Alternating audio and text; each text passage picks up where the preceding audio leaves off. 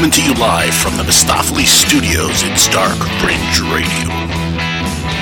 And welcome to Dark Fringe Radio, your number one spot for the conspiratorial, paranormal, macabre, strange, and the unusual. And of course, every week I do this with my co-host, Jay Galosi. Jay, what's going on, brother? Just another sunny day, sir. Yeah, another sunny day, man. And we got a great podcast for you guys tonight. We're going to be interviewing an author by the name of Miss Wendy Moxley Rowe. And she wrote a book, Jay, called Haunted Joliet Prison. And it's about an old prison in Joliet, Illinois. And it's pretty interesting, so we're going to be talking to her all about that and some of the stuff she's done there. And so it'll be a really cool episode for everybody tonight. And, of course, before I get into all that, I'll have to do a little intro and tell everybody where they can listen to the podcast. You can go directly to our podcast website, which is darkfringeradio.wordpress.com. You can go there and pick any of the links. They're all right there at the top for you. We are streaming on every major platform. Jay, I don't know if you know this or not, but we recently just got onto iHeartRadio. So we're on the big daddy platform of iHeartRadio. Yeah, man. So you can check us out there. Again, we're on every major streaming service. Talk about iTunes, Google Play, Stitcher, Spotify, all the big daddies. We're on top of there. So just look up Dark Fringe Radio. Go to any one of those and make sure you subscribe. Give us a 5-star rating, and we really appreciate that. It helps us out with the podcaster advertiser. So that's pretty much it. And, of course, one other thing I wanted to mention, if you want to send any correspondence over to us or if you want to be a guest on our show, you can send that to me directly at thedarkfringe@gmail.com. Again, that's thedarkfringe@gmail.com. So that's pretty much it. Oh, social media, Twitter, Facebook, and Instagram. Just look up Dark Fringe Radio. We are posting stuff there on a daily basis. So keep up to date with all the stuff that we're doing right there. So that's it for the intro, Jay. You want to get right into what the Florida Man? How's that sound? Oh, we can definitely do that. We can do that for sure. Florida man. A Florida man. A Florida man. A Florida man. Now to the town of Seffner, Florida, near Tampa, where last night the earth opened up, as it does increasingly, and this time it swallowed a 37-year-old man as he slept in his home. A man accused of destroying a liquor store in Okaloosa County told police he was in Alice in Wonderland. Matthew Horace Jones also said a caterpillar smoking a hookah told him to do it. A man calls 911 while Collier County Sheriff's deputies are chasing him, and he says Donald Trump, our president, is his personal friend, a close one at that. A Lake Worth man is not too happy. He's accused of getting violent when waiters at a restaurant told him they weren't giving away free pizza. Covering Florida this morning, a Key West man is behind bars. Investigators say he was caught with a large amount of cocaine hidden in this Cookie Monster doll. Holy shit, man. All right, Jay. So what do you have this week for What the F Florida Man? You're going to like this one, Will. Oh, boy. Drunk Florida woman punched out glass window after she attacked her boyfriend because he refused to her sexual advances. Wow. She wanted the dang-a-lang, and he said, no, ma'am. So he said, no, ma'am, no service, and she went basically apeshit, huh? She went apeshit. He walked out of the house. She punched the front windows with her hands. He went next door. She come over hitting him. He pushed her for self-defense. And then the officer smelled the alcohol on her breath. I knew that was going to come up. I knew she was definitely drunk and probably inebriated in other ways as well. So what happened to this lovely young lady? She is currently waiting bail. She's waiting for that D too, right? She's not getting either. Sounds like. I mean, I don't know. Shit might happen. I never been incarcerated. I don't know what happens behind those bars. So. You never know. Maybe she got the D. Maybe she got what she needed, and she's okay that way. And now she's just waiting for a. Her loins have been extinguished. But yeah, that's an interesting story, Jay. Wow. I mean, that's a like an upside down kind of flip version, because normally it's usually the guy who would do some kind of crazy shit like that, right? You don't normally hear a woman kind of go, yeah, generally, you know what I mean? In a story like that, you know, if you were to kind of look at it from the outside, you'd be like, oh yeah, that was a guy and a girl, right? And what happened? No, this was a girl and a guy. So, wow. So that's a pretty interesting. And where was this at, Jay? We're in Florida? Declan, Florida. Destin, you said? Declan. Oh, okay. There you go. That's somewhere up in the middle. Got you. Yeah. Okay. So, yeah, well, there you go. Out in the middle of nowhere, Florida. That's what you get. So, again, Jay, that's a great story for What the F Florida woman. And didn't get that D, so she went ape shit. So there you go, man. What a woman. I guess when they need the pogo stick, they want the pogo stick, sir. Don't deny their urges, right?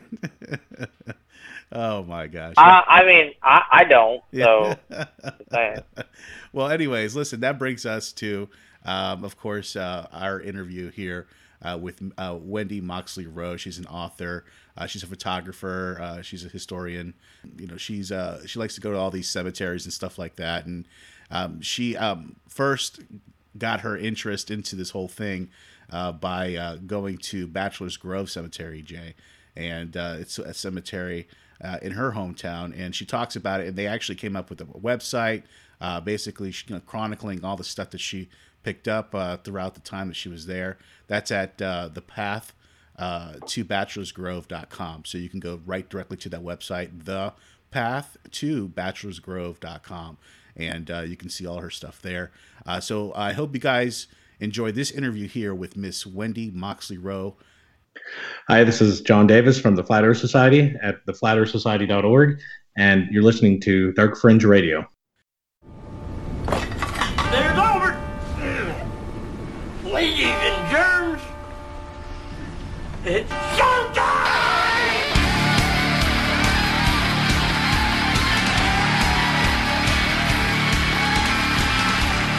Our guest tonight is a photographer, a history buff, cemetery enthusiast, and paranormal investigator. She is best known for her work with Bachelor's Grove Cemetery in Midlothian, Illinois. She met her research partner, Carl Kay, at that very cemetery in 2012. And together they designed and built and maintained the Path to Bachelor's Grove, which includes a website that you all can go to. And it's a traveling exhibit and multiple social media sites dedicated to the Bachelor's Grove Cemetery. And of course, through this tedious research, Wendy has pieced together much forgotten history and the burials of course, Bachelor's Grove Cemetery and the surrounding settlement, which is very important. And you can see the collection as work as always in progress on their website at the path to bachelorsgrove.com. And this is, of course, is a research site with many photos where there's a large part of the History Press 2016 book, Haunted Bachelor's Grove Cemetery. So it's a great place, a great resource. You guys got to definitely check that out. And of course, in the spring of 2014, Wendy met the old Joliet prison for the first time. And this is what we're actually going to be talking about tonight. Her book comes out September 21st, I believe. And we're really excited about that. And that visit that day started 6 years of exploration, during which she collected all this research that appeared in this book that we're going to be talking about. In the spring of 2019, Wendy launched the Tombstone Travels. It's a blog site to the house at the cemetery. Historical and paranormal stories that she was writing at the same time. The blog site, which is actually the catalyst of this book, The Haunted Joliet Prison. So please welcome to Dark Fringe Radio, after that very long introduction, Miss Wendy Moxley Rowe. How are you, Wendy? I'm good. Thanks for having me. No, thank you. I appreciate it. Oh, absolutely. Thanks for coming on Dark Fringe Radio. And of course, Wendy, I wanted to ask you, I asked everybody that is involved in this kind of work, what got you into the paranormal? What started you in this whole thing? It was actually Bachelor's Grove. My family always, my father is a huge history buff, and having lived and grown up in an area that he and my mother both grew up, my grandparents grew up, my dad was always, my parents actually were always very interested in genealogy, history, and local legends and ghost stories. So that's where it started. I moved to the Chicago suburbs in the fall, I think it was August of 2008. And then in 2012, August of 2012, it was actually my daughter that she was 16 at the time and had been asking me to take her to this place called Bachelor's Grove. Right. And when I walked in there that day, I met Carl. So that was what started it all. And it was just, it was meant to be. Everything that happened that day, I got there about 1 o'clock. It was raining. I always tell people that it just kind of fell into my lap and the rest is history. Gotcha. Same thing happened with the prison. So that's where it started. Carl had been and knew more people in like, the Parallel realm there in Chicago. And he introduced me to a lot of that. And it was a gradual thing, I just found that I had this incredible knack for digging out some of these things. And I really enjoyed it. So that's where it began. No, that's awesome. It's led to all this.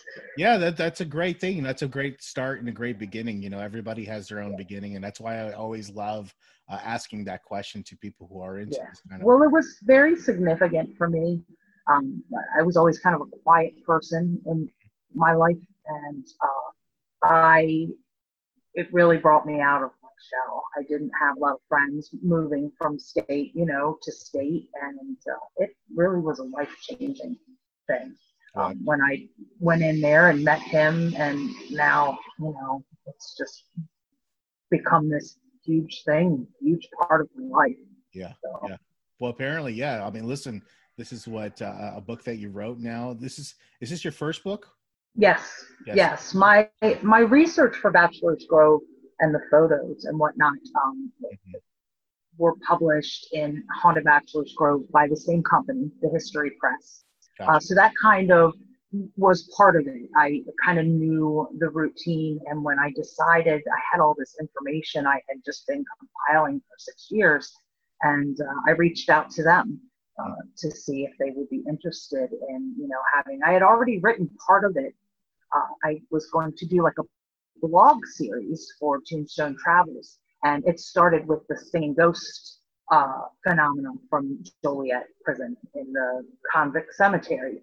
And once I wrote all of that and I was writing these blogs, I thought, I can do this. And so I reached out to them. They were interested, and here we are. That's awesome. No, it's a great story. Yeah. Let me ask you this. Let's rewind a bit. And I wanted to ask you a question about Bachelor's Grove. What was your first impression of that place when you got there? I don't even think I can find a word to describe it. I went in there and I just had to know more. It really, it got into me. Same thing with the prison, with Carl and whatnot. And I just kind of wanted to, it just gets into you. And this is the phenomena that other people talk about. Carl and I launched a survey on SurveyMonkey, I think it was, and it's been several years ago now. We've had, I think, like 750 responses, and like 75% of the people replied that they felt the need to go back there after their first visit. We've had people say that they're just driving and they're like 20 miles away, and all of a sudden they get this urge and drive and they're at the cemetery. Wow. So apparently it's a common phenomena that happens with people when they go in there. For me, it was really bizarre because I met him and we began talking, and he began telling me about the place and all this. And one of the biggest things was I had this dream about the cemetery within the first couple of weeks. And I was walking down the path, and it was nighttime, and I laid in the middle of the cemetery, and these weeds and flowers and just kind of encompassed me and lifted me up. And it was really weird because I felt like I was a part of all of it, the place. Wow. And it really had, thinking about it now, back then it was just a weird dream to me, but it was moved me to the point where I wrote it down. And yeah, so it was a big thing, and it just, the place, I felt protective of it. There's a sad feeling in there, and I immediately felt like I needed to do something for it, I think. Wow. You know, So- that kind of, Yes. yeah, protective. You automatically have this connection to this place, obviously, as much. Yeah, like immediately. yeah, and that's The first, how soon? Like right away, as soon as you got there.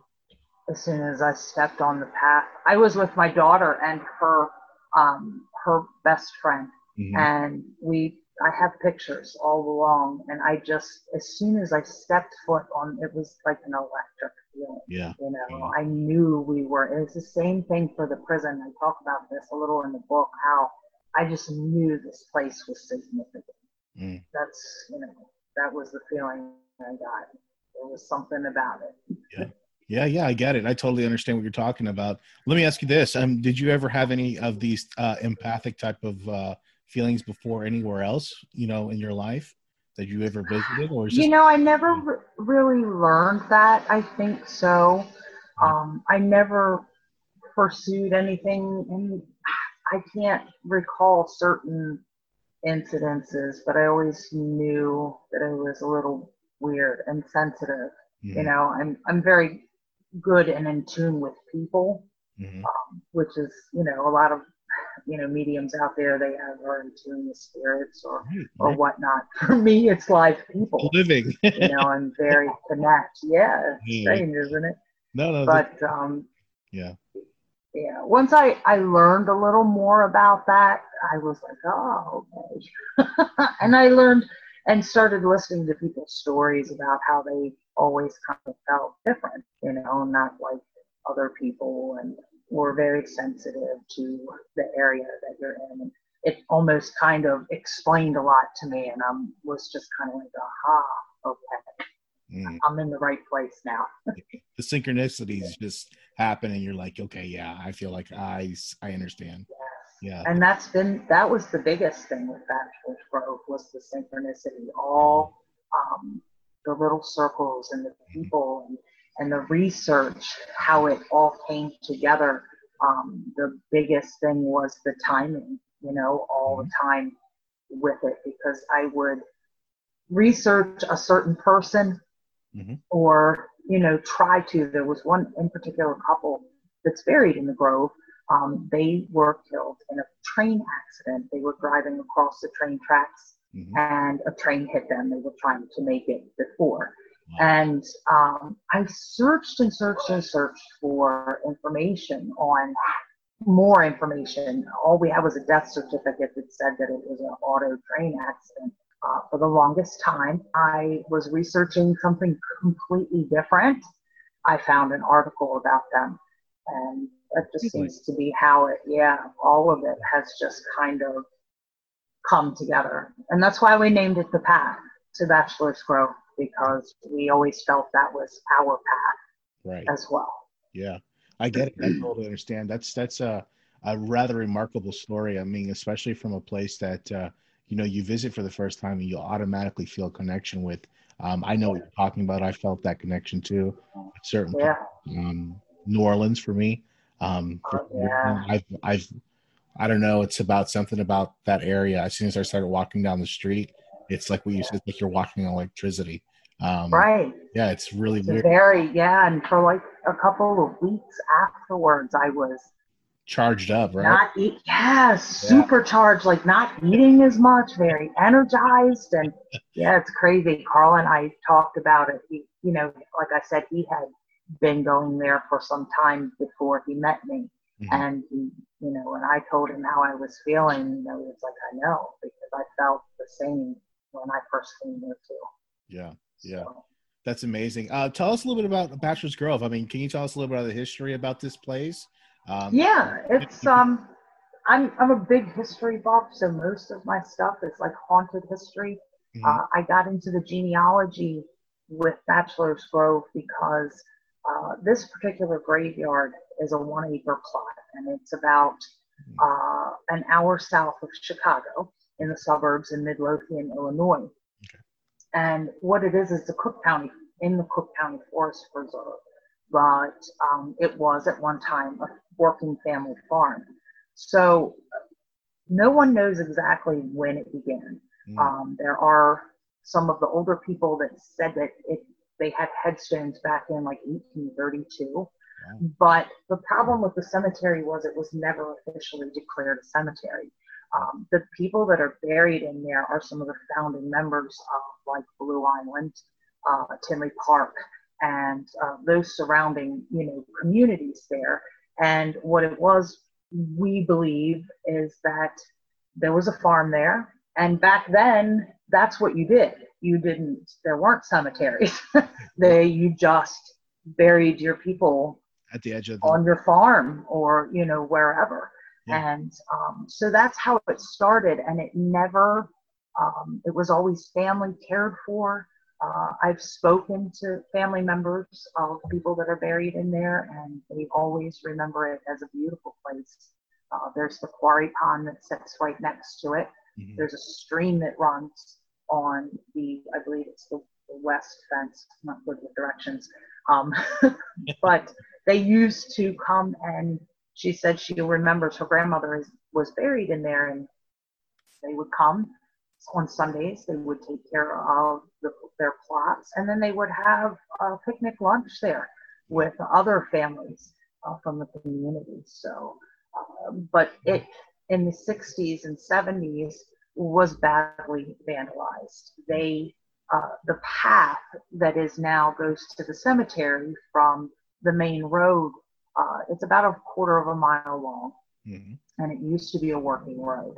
But sometime in the early 60s, they shut it off. They shut it down. It used to go past the cemetery and out the river, the creek. And what they did was they shut that road off for use. And what it became is it's nestled in this forest preserve, so it became the local teenage hangout.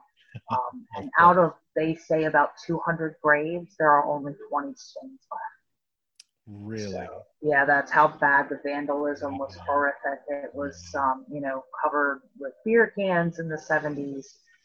They didn't have all of the people that were taking care of it, the family and whatnot.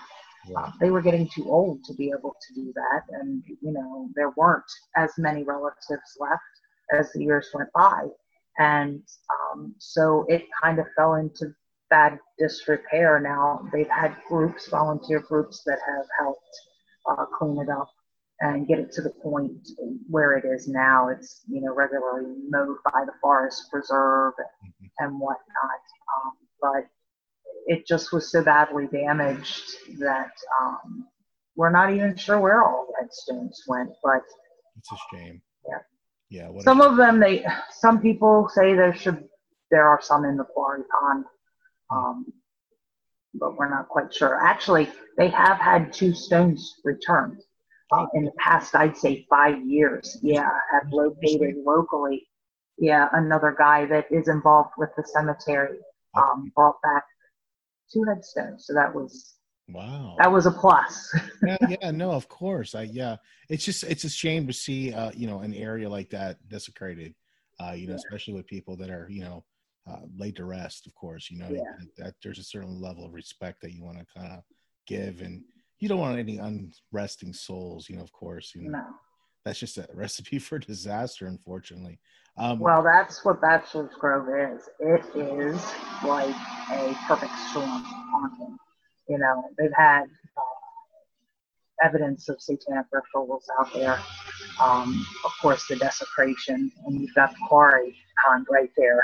The running water, and the haunting stories started more in the 60s and 70s, but it goes way back to the 30s. There was a local bar where people would hang out. It was about maybe a mile away, and it was called the Bachelor's Grove Hall.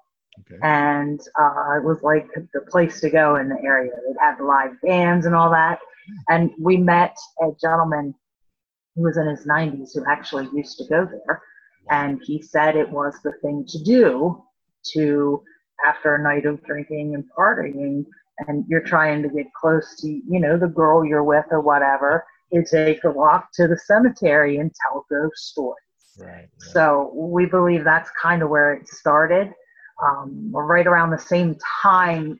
It ran in Ripley's Believe It or Not column, that it was called Bachelor's Grove, and there were females buried inside there.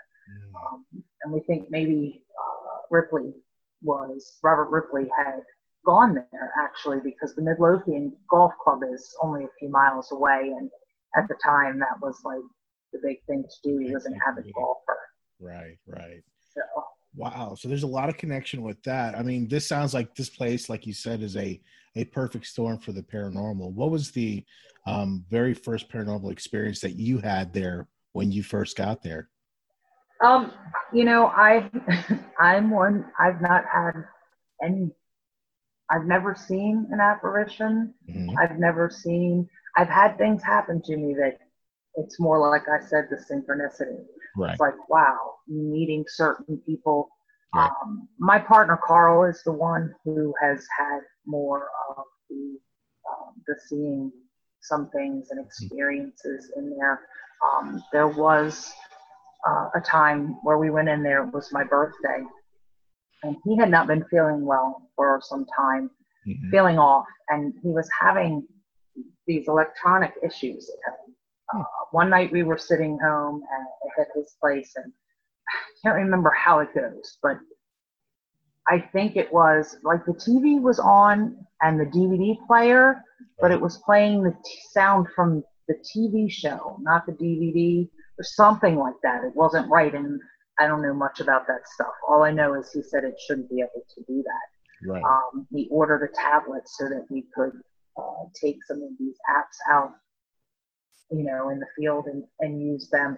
And it didn't work immediately. And the guy told him, you know, he'd sold like 500 of them. He'd never had a problem with one. Wow. But he believes he had an attachment. Oh, so he from there.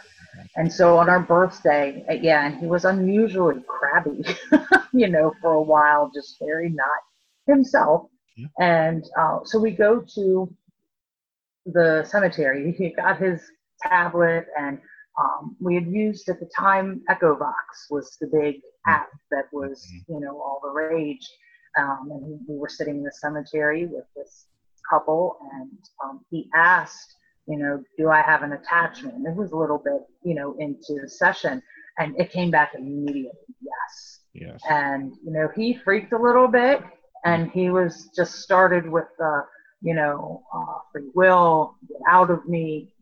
All of a sudden, when we all heard this, there was this pop, almost like a gunshot. Really? And that was it. We've always believed that there's a type of portal outside the gate of Bachelor's Grove. And after discussing with other people and whatnot, we think that was whatever it was leaving. And it left fast and out this portal, and that's what we believe that noise was. So, wow. And I was a witness to that. I believe that some people have that ability to have those experiences. They see, and some don't. And I just think I've tried so hard. You know, I've been to many places, and I've seen some incredible things as far as like, you know, those boxes and the replies. And, but I've never had like I like to say moment. Yeah, I like to say spirits are like a box of chocolates. You never know which one you're going to get. So, and at the same time, you never know which one is going to show themselves to you either. So, yeah, it's amazing when you have that experience. It definitely changes you, and you do look at the world at a different type of way. It does change your perspective a lot about you know, life. Because you know that, you know, you're not alone anymore, and you know there's some type of afterlife after this. You know, this is all we have here is energy. Obviously, you know, we're dealing with what we have now. Right. But we're not, you know, we die, yes, but our energy doesn't die. So it's kind of an amazing thing to see that. Yeah, no, it is, it absolutely is. So let's switch gears here. So you know, Bachelor's Grove obviously left a very significant impression on you. It's such an incredible place. I could talk for hours about that place and just the multiple phenomena that's been reported there. And I had an incident once. I went in there by myself, and I was fine when I got there. Carl was working that day, and I just hadn't had off, and I got down to the creek because I like water. I'm a water person, and I got down there, and all of a sudden I just got this overwhelming feeling of sadness. And for the rest, I had to leave. I started crying, and I mean like almost hysterically crying. I called him, I went home, and it continued for the rest of the night. And that's not like me. I mean, I didn't see anything, but there was definitely something weird that day. I think being in there alone, I didn't go back in there alone after that. Sounds like there's something residual that was happening. Obviously, yeah. Some residual negativity. Yeah, because it was very intense. Was it? Yeah. And then the only other thing I ever saw was we watched a guy come in. And have you ever been there? No, right? I have, no. So you go. Yeah, so it's a forest preserve, and you have to park like across the street, and then you cross this really busy road to find the path that used to be a road, and you walk down this path about a quarter of a mile, and the cemetery is off to the right. Well, you can continue, it being a forest preserve, there are paths and trails all back in there, but it's nothing but woods. And one day I was standing in the center of the cemetery with a couple of friends, and this guy comes in fully dressed in a suit with a briefcase and a phone, I mean, shiny shoes, all of the tie. He walks past the cemetery. He never came out. We were there for hours, and he never came out, and there's nowhere else to come out of. No, there's no other. I mean, there is, but it's really rough terrain. Right. I mean, even like in some business shoes would. Right. Yeah. So that was just bizarre, just the kind of stuff that happens there. Yeah, that's amazing. I mean, I would really love to get out there one day. Let's switch gears a bit though, and let's talk about the haunted Joliet prison. And this is a long expedition that you had with this place. This is not like I spent a weekend here, and this is some evidence that I found. This is over a long period of time, right? It was, and it was still the same thing. We had gone in May of 2014. Right. There is what they call Joliet Ironworks. It's a state park, and it being not being from Chicago, I had heard of the prison, but didn't know much about it other than it was in the Blues Brothers in the movie, and that it was a pretty bad place. Right. So we go to meet these people at this state park, and like I said, that was still early on, and I like to photograph. It's like my main thing. And so I kind of wandered off from the group in this thing, and I knew there were train tracks on the other side of this like stretch of trees. Right. And so I find this path and I go through to this train tracks, and I'm looking down, and when I looked up, I saw one of the guard towers of the prison, and I was just like, wow, what is that? I didn't know what it was. Right. So I go around and I saw a hole in the fence, but I started to go through, and I was like, I better go get Carl first. Could be dangerous. Yeah. And so we went back and we got some people, and we, went in and around. And this was before they started the current restorations on it. It was really run down at the time, and, kids in there vandalizing it and whatnot. So we go in, we follow it all the way around to the front, and the doors are open. And we're like, wow, this is really cool. And I'm taking pictures, and we're going through, and the big iron door was open as well. So Carl immediately took off into the prison. I'm a little more scared because I know the dangers of being in an old place, So I'm I finally get up, the nerve to go through these iron gates and to Illinois Department of Corrections officers coming out with big pump shotguns. Really? And they looked at me. Yes, I have pictures of this. A picture It's hilarious. They come through and tell us, me and my friends, they're like, what are you guys doing in here? It's dangerous. You can't be in here. So we turned around and everybody went out. They were very nice. And some other friends of ours had happened to come around to the front gate. And actually, we have a picture of us coming out of the prison. Being escorted by the IDOC officers. What Yeah, a paranormal investigation we goes. laugh about it. Yeah. It was, who gets thrown out of one of the most notorious prisons in the world? Yeah, by cops. It was By the cops, right? Yeah. And they were very friendly. Yeah, And no. I believe they knew we weren't causing any trouble. Every We were time just I've gone to tourists. a place and there's been cops there, I've always had good experiences. As long as you go up to them and you explain to them what you're doing, they're cool about it. If you try to be, kind of half shady about what you're doing, that's where things get kind of hairy. But yeah, We were just like, we're just taking pictures. We swear we're not doing anything. Right. The funniest thing is that we never even saw their van that was sitting. Oh, it was sitting there the whole time? There was a big van, and they got in their van and we left through the hole in the fence we came in. Right. Oh my gosh, that's hilarious. Yeah, it's Wow. a great story. So going into Joliet prison, like you said, it was a dilapidated, very rundown area. What was your first paranormal experience there? I mean, did you have anything that ever happened to you in that prison at all? No. Mm-mm. No, I haven't had any experiences in there. What drew me to it was its history. There's been some really dark thing. It has a dark history.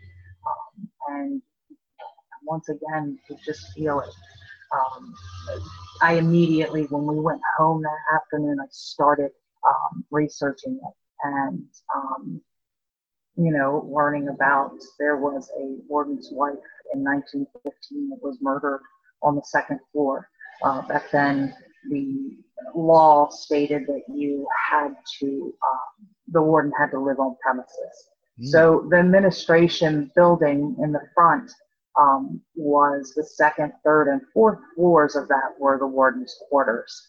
And this particular warden was, his name was Edmund Allen. And when he came in, he was a reformist. He believed that the prisoners should be, if you treat a man, decently and you give him a little TLC, that every person was able to turn their life around and be a productive citizen, whether it be released from prison or there. And, because a lot of them, that's where all the hardened criminals went, was to Joliet. Right. And it was notorious for its conditions and the corruptness of the place. Multiple murders, people escaping and murdered there. What I did with the book is, because I have not had experiences, it includes a lot of other people's experiences that they had, and I kind of coordinate it with the history. Right. Yeah, and try to piece it like they say that there have been reports of seeing a form walking on the second floor from outside the prison. So, to me, that would be her. The circumstances around when she was murdered, they never really figured out who did it.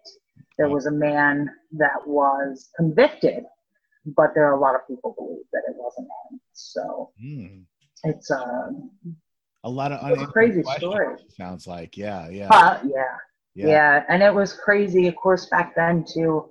There were people that didn't like the way this guy ran the prison. It had gone from being a very strict disciplinarian place where they weren't even let out except one day a year out of their cells. Yeah, and there were, at one point, they had holes in the prison yard, and they would stick you down in those. Really? Famous inmates committing suicide. Lots of suicides there. One of the stories I talk about. Yeah. Please tell me about the story. Well, I'm not exactly sure what time period it was, but there were 3 officials that were high up and had worked with the prison for a very long time.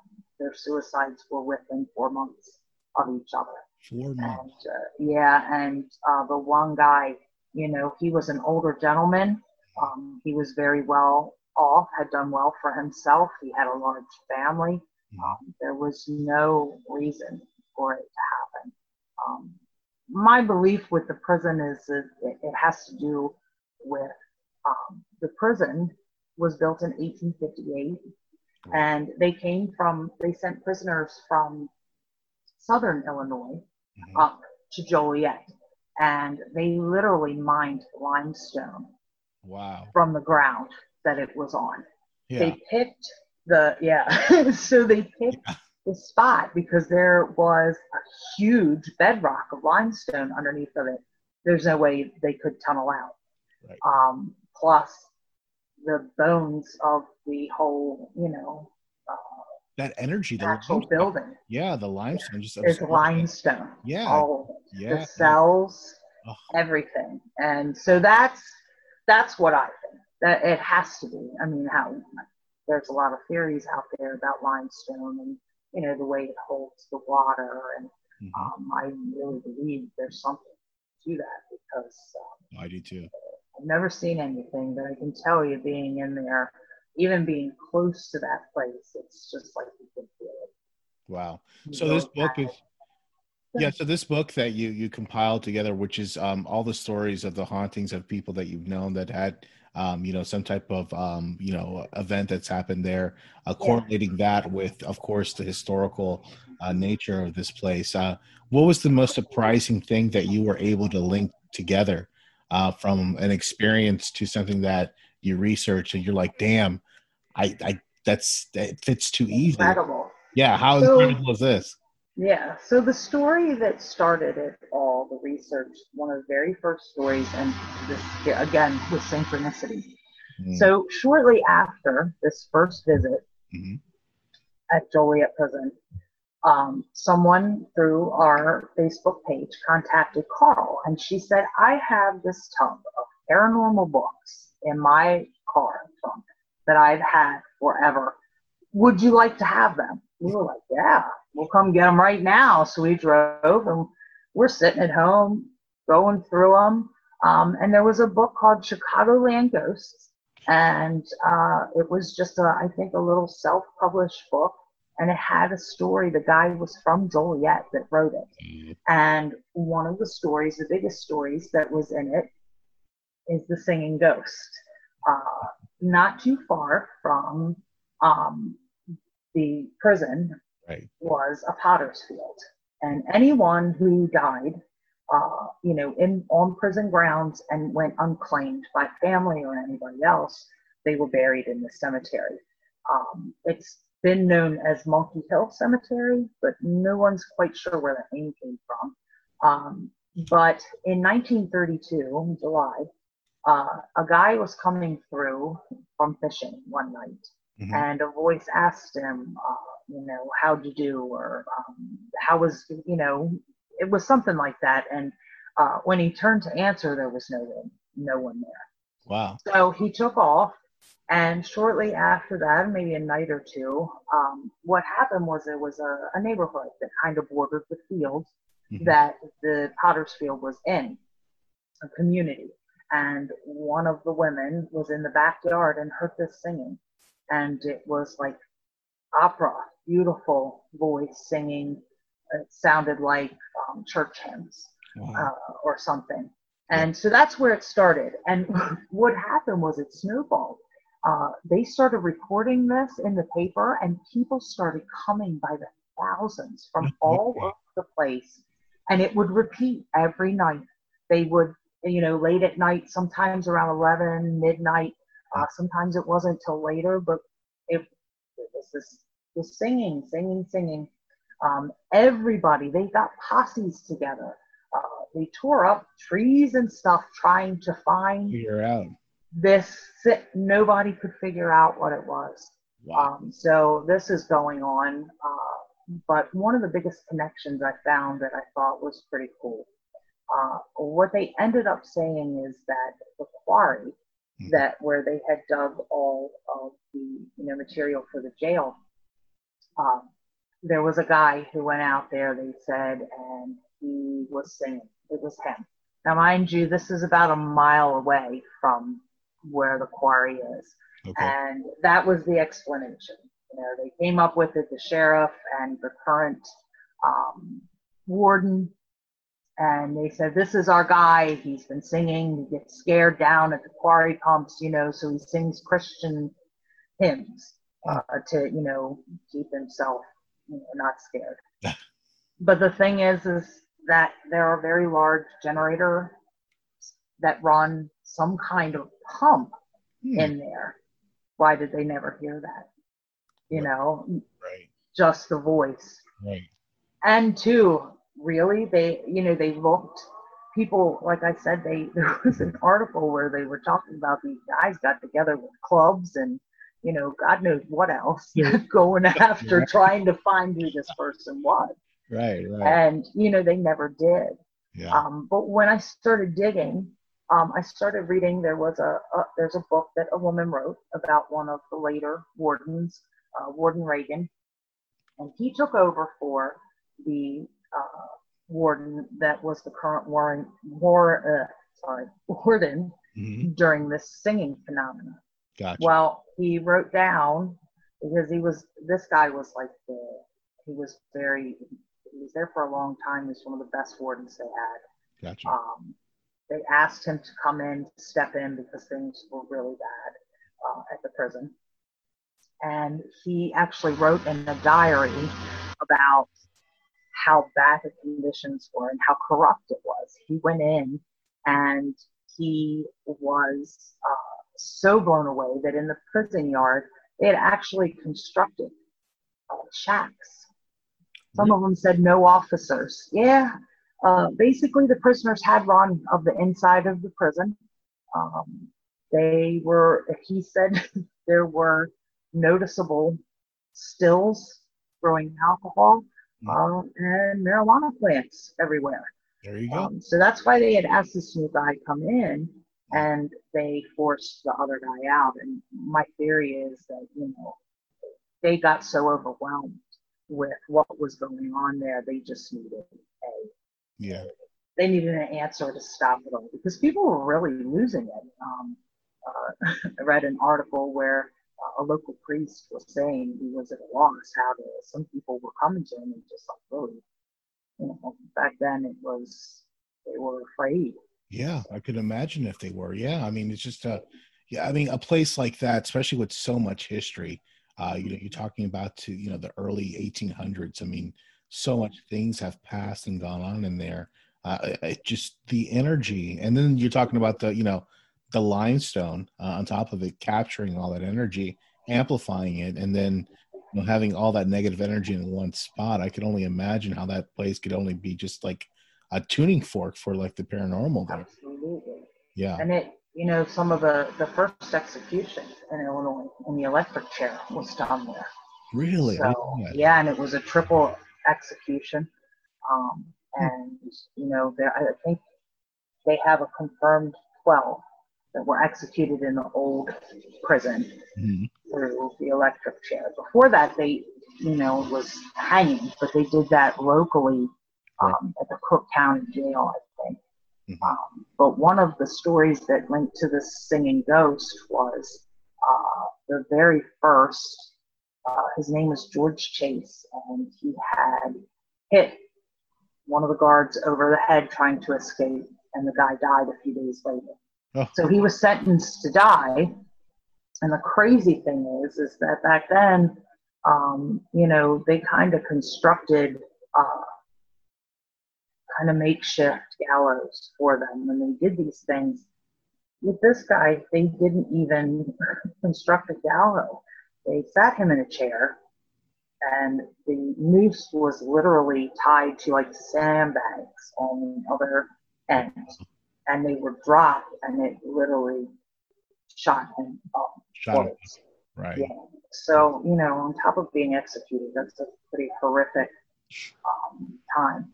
But the connection came because he is buried in the Potter's Field, where the phenomenon of the singing ghost happened. And he was, it was July 27th when that happened.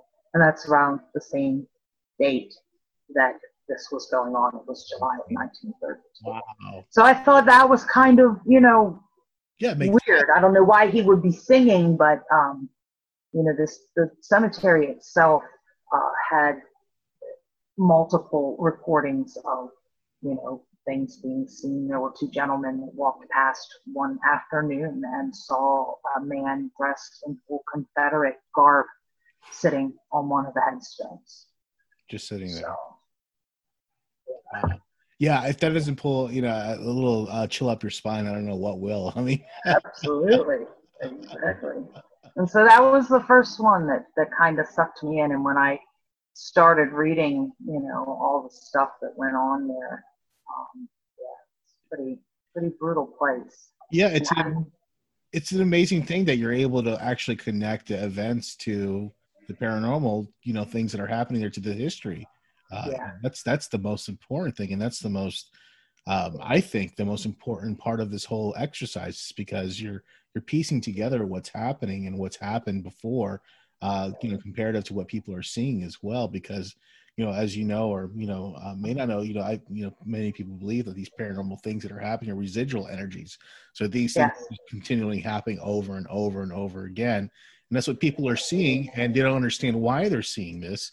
And then you come in and you start kind of piecing the you know, pieces of the puzzle together, and you kind of unlifting the veil as to why this is happening. So I think that's the most important part of this whole thing. And it's amazing that you put it all in one book. I mean, how many different experiences were you able to put in this whole book?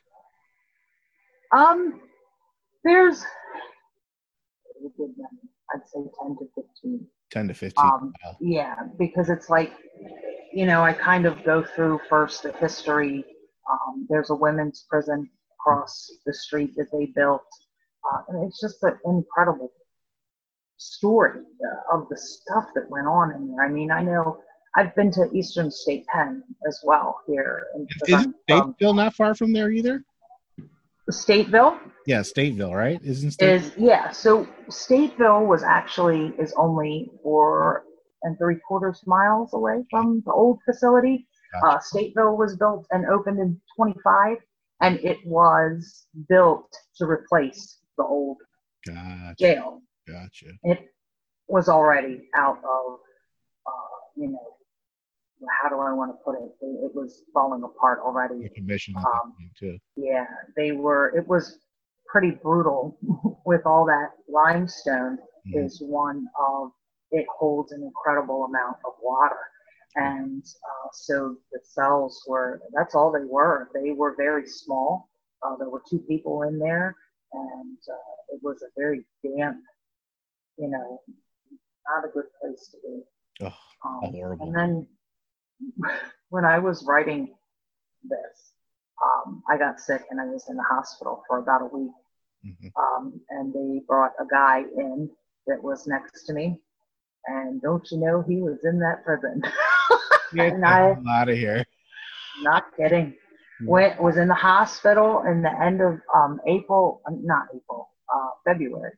And I literally was talking on the phone about the book, and because I was just finishing up with it and worried, you know, with my health and everything, if I was going to be able to finish in time. And he had overheard me. And his story is pretty incredible too. So, I mean, to me, that is incredible. Yeah. You know, that I went somewhere and, you know, was sick, and this guy's like, hey, did you say you're writing a book? I was in there. Oh my goodness. Again, the synchronicities, huh? Exactly. Yeah. Yeah. That's, you know, life is about that. That's what life is about. People don't realize. Absolutely. It's really about that. Yeah. It kind of affirms that you're on the right path. Absolutely. Right. And you know, it still happens. Exactly. It does. You know, with this book, there have been some, you know, really was kind of the first time I had ever done it. So, you know, if my health was not so good, and just some other stuff that was going on, I've been through a lot, you know, in the writing of the book. And right when I would want to be like, you know, forget it, I'm not doing this, something would happen. And it would just be a sign to me, you know, keep going. Continue. And yeah, we did. So. Oh, that's awesome. And I'm glad you're so proud of it. Yeah, you should be. I mean, that's a lot of energy that you put into it and a lot of research. You know, it takes a lot of, you know, a willpower to do that. And again, I do nothing but commend you for doing that. Wendy, if you could tell me and my listeners, where could they find, I know this book is coming out September 21st, but where can they find it, or where can they pre-order it? Tell Amazon.com. There it is, right? It's available for pre-order now. And it comes out, it releases September 21st. Right. I'm going to be doing some appearances and whatnot in September and October. I do have a couple in October. I will be doing some library presentations. You know, I'd like a PowerPoint and talk a little bit, and I'll have books, you know, at certain places. They'll be able to, through my Facebook page for Haunted Joliet Prison Book, you know, I'll have a list of events where people can come out, and I'm hoping we're working on a book release party at this prison itself. So. Oh my God, that would be yeah. And that needs to be documented. You need to put that live on Facebook or something. Oh, absolutely. I've worked closely with the Historical Society. A lot of the photos, historical photos and stuff came from there. And that's was my goal too. They run the tours through that. It began in 2018. They really started doing the restoration and raising money. So now they do tours. They actually just announced that they do investigations now again, because they weren't doing them for a long time. And so that was really my goal with this book, was to do a haunted history book, but also to give, you know, some of the people that do the tour a more in-depth look at what went on there and, you know, what its history was. Yeah, it seems like you breathed new life into this place, and now that it's starting to kind of blossom now with, you know, it, you know, being open up for paranormal tours and things like that. Yeah, it must be a wonderful feeling when you know you've done something positive like that. And you I'm amazed still, because if you would have asked me even 5 years ago that I would write a book, I'd be like, no, I could never do that. But I did it, and it does. It's a good feeling. It's an accomplishment, you know. And with the book, I've really promoted and tried to promote the restoration, because you know, even with the cemetery, we tried to do that as well, but there's so much red tape when it comes to some things. So but always believe in giving back. Yeah. And you know, I want this book to be something that you know, they can use there and to promote. And I always thought, before they started doing these tours, I was convinced that they were going to tear it down.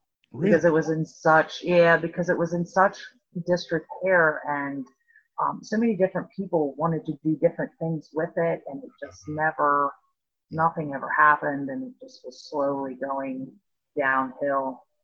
They had a fire in there that destroyed some of the early buildings, some kids messing around, and I think that woke them up. The city, you need to do something with this, or it's, you know, just going to be gone, and it'll be too late to do anything. So I'm really glad that they, you know, saw and they've come a long way. The historical museum, they've been in charge of, you know, running the tours and whatnot, and they've done such a fantastic job. They really have. No, that's wonderful, and I'm glad to see that you were able to, you know, shine this light on this particular place and allow people to see, for, you know, it for what it really is, you know, a historical monument, and a lot of, you know, things happen there that, you know, need to still be documented still properly, and things need to be restored properly at that individual, you know, place. And I'm glad that you were able to shine the light on that, and I'm glad you were able to come out with this book and really, you know, highlight this and put it out there. Again, September 21st. You can find it on Amazon.com. make sure you check out Haunted Joliet Prison. And Wendy, you have been a absolutely, blessing to have on the podcast. A great guest. I appreciate it. I'm a little new to this, and any opportunity I get, it's a blessing. So absolutely. I thank you for having me. Absolutely. Hey, listen, thanks so much again for coming on Dark Fringe Radio. And then once you come out with the book, we're going to have you back on so we can promote it again, okay? Absolutely. All right? All right. Thanks a lot. All right, Wendy. Listen, thank you again for coming on tonight. I really do appreciate it. Okay, thanks. Have a good night.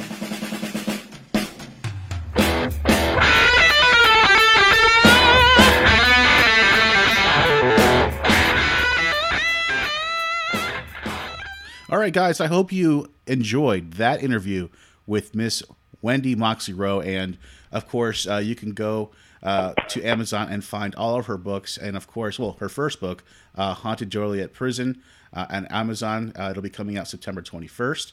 So make sure you get on that pre-order list and go check out also path2bachelorsgrove.com. That's a website that was dedicated to Wendy's first foray into the paranormal at Bachelor's Grove Cemetery. So you make sure to go ahead and check that out. So that's it for the outro, Jay. Before we say goodbye to everybody, we always do a little what to watch. So what do you have this week, Jay, for what to watch? I have an old school callback, and then I have a newer Netflix special. So nice. We'll start with the old school callback. Big Bang Theory. I know I've said what to watch in the past, and that's how good it is. I'm bringing it back up. I have had it on in the background when I've been doing things lately. Yeah. And because I've seen so many, I don't actually need to watch it.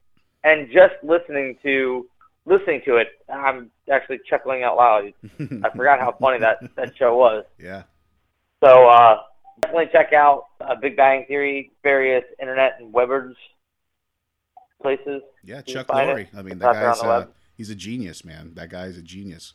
He produces some of the best TV shows ever. Yeah, and all the math on the boards was actually real. Like it was all actual math. Yeah. Only they would put something like keep something like that. You know what I mean? That's a really good attention to detail. Insane. Yeah. So that's pretty cool. And then on Netflix, there's a new series out called Space Force. Yes, I've heard of it. And it's fucking hilarious. It's with Tim Robbins, right? Adam, yeah. And Adam, what is his name? Adam Carell. He plays a general who he was in the Air Force, but now he's the first general of Space Force, and he's trying to get this new branch of the military service off the ground, but he's so intense on being a general. Mm-hmm. Like, everything he does and says, like, if he's even, like, asking to get the laundry done, he's, we got a whole laundry! It's just it's like everything he says, he just talks about. He's very intense, but it's fucking hilarious. Side note to that show, that I heard there was a story that the government might actually have to sue to get the name Space Force because Space Force was actually copyrighted by the movie first before the Space Force thing was actually set up by our government. So they might actually have to sue them to get the name back. You know that? Ha, ha, ha, ha, ha. I thought that it was hilarious. I thought that was That's fucking funny. Yeah. But yeah, I've heard good things about it, man. A lot of people have told me a lot of good things and said it's very funny. So I'm going to definitely check it out. So thanks, Jay, for those two for what to watch. I want to add one in there, little side note, Jay, if I could, little extra. Unsolved Mysteries on Netflix. It's a throwback to the old school one, but it's just like redone. And with a little bit of just they just redid it with an extra little nice coat of paint with some new stories. Nothing paranormal yet, but a lot of good true crime, and there was one UFO one which was pretty interesting. So it's only 6 episodes deep. It's been doing great on Netflix. Everybody's been talking about it. I definitely recommend it. So check that out. Definitely Unsolved Mysteries. Definitely it's one to watch. So that's it, Jay. Let's say good night to everybody. Thanks so much for joining in on Dark Fringe Radio. Good night to everybody. Good night to everybody. And just wanted to remind everybody, of course, if you want to send in any kind of correspondence or you want to be a guest on the show, you can send that to us directly at thedarkfringe@gmail.com. Again, thedarkfringe@gmail.com. Anything else to add there for the outro, Jay? Just be real, be fun, and be alive. There you go. That's good, man. I like that. Those are three good things I think we kind of always take for granted. You know what I'm saying? Oh, yeah, for sure. Absolutely. All right, guys. Well, listen, I hope you guys enjoyed that episode with Miss Wendy Moxley Rowe. Again, I am Will Martinez for Dark Fringe Radio and my co-host, Jay Galosi. We'll see you again next week. Bye.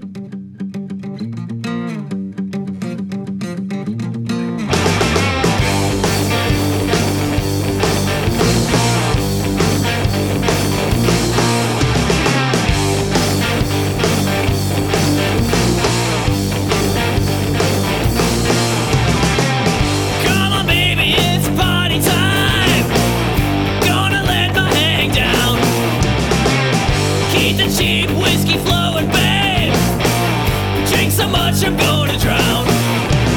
Blackout, no doubt. Can't back out. We're gonna black out.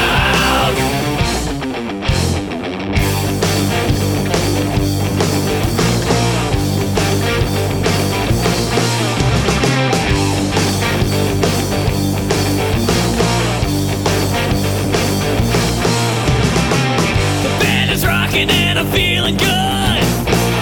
You look like $1 million.